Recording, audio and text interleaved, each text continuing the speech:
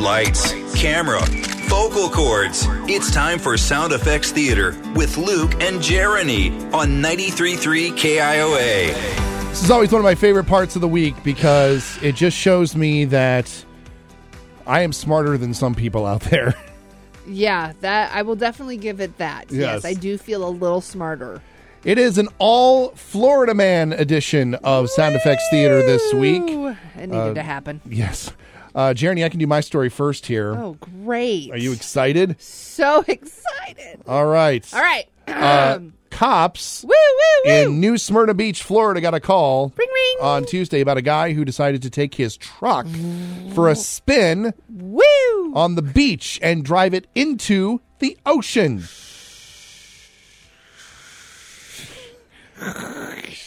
It's like you're really there. His name is Jason Brushkovich.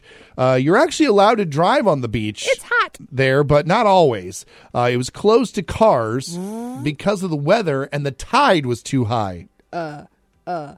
Look up there. I don't know. How do you do a high tide?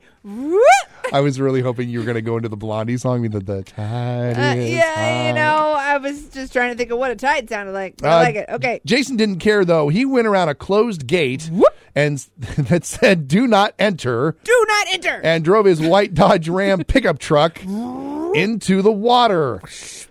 Lifeguards I'll save you. were the first to respond after they saw him driving back and forth in the waves and trying to do donuts in the sand. The water he was in was about 2 to 3 feet high. The police eventually got him out and onto dry land. What are you doing? More water sounds. And here's the quote that's making the headlines. When they said he shouldn't have been driving in the water, he told them, quote, "It's not my fault the truck don't surf." They charged him with failing to pay the beach access fee and released him on a $200 Cha-ching. bond. His truck had to be towed off the beach. But based on the stupid grin in his mugshot, he does not regret it. I watched the video of this. Dude is literally driving his truck in the water in the ocean. Is he trying to surf? Is he like a surfer dude trying to surf his truck? Or He looks like a surfer that like time forgot. Interesting. Okay. Yeah. I'm trying. I mean, I don't know any surfers, so I'm trying to imagine what that must be like. Yeah, it's something. Interesting. All right. You ready for mine? I'm ready. A 43-year-old man in Florida named Jonathan Whitesides was arrested after he drunkenly drove up to a sheriff's substation on Sunday. He's a mechanic for the local school board, and it all started when he was hauling an airboat, and it fell off his trailer right in front of the sheriff's station. Some cops took notice and saw that he appeared drunk. Look at my airboat. Airboat. Ta-da!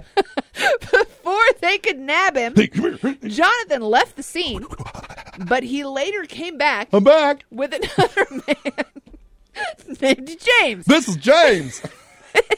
The two men began arguing. No, I'm James. No, you're James. I'm James. And the cops came out. Hey, what are you going to do? One deputy tried to get James to calm down. Could you calm down? But then Jonathan took a, quote, aggressive stance toward him. What you couldn't see is that I did it. I wish you could see what just happened. It's like I was about ready to fight Daniel-san. You really did go all Karate Kid on him. That was amazing. Charged at him and yelled in his face. No, put me back in the game, coach. Jonathan was arrested and given a breathalyzer, and 2 breath samples showed his breath alcohol content was 0.334 and 0.307. That's way over the legal threshold of 0.08. Whatever happened to James? James just wandered away. Yeah. He was like, I'm not drunk enough for this. And he left. In the airboat. In the airboat that was on the highway. I don't know what just happened. It got weird, but. Got very weird. Hashtag where's James? He's going to fight somebody. Oh, my goodness. That is your Sound Effects Theater this morning. It's Luke and Jeriney on KIOA.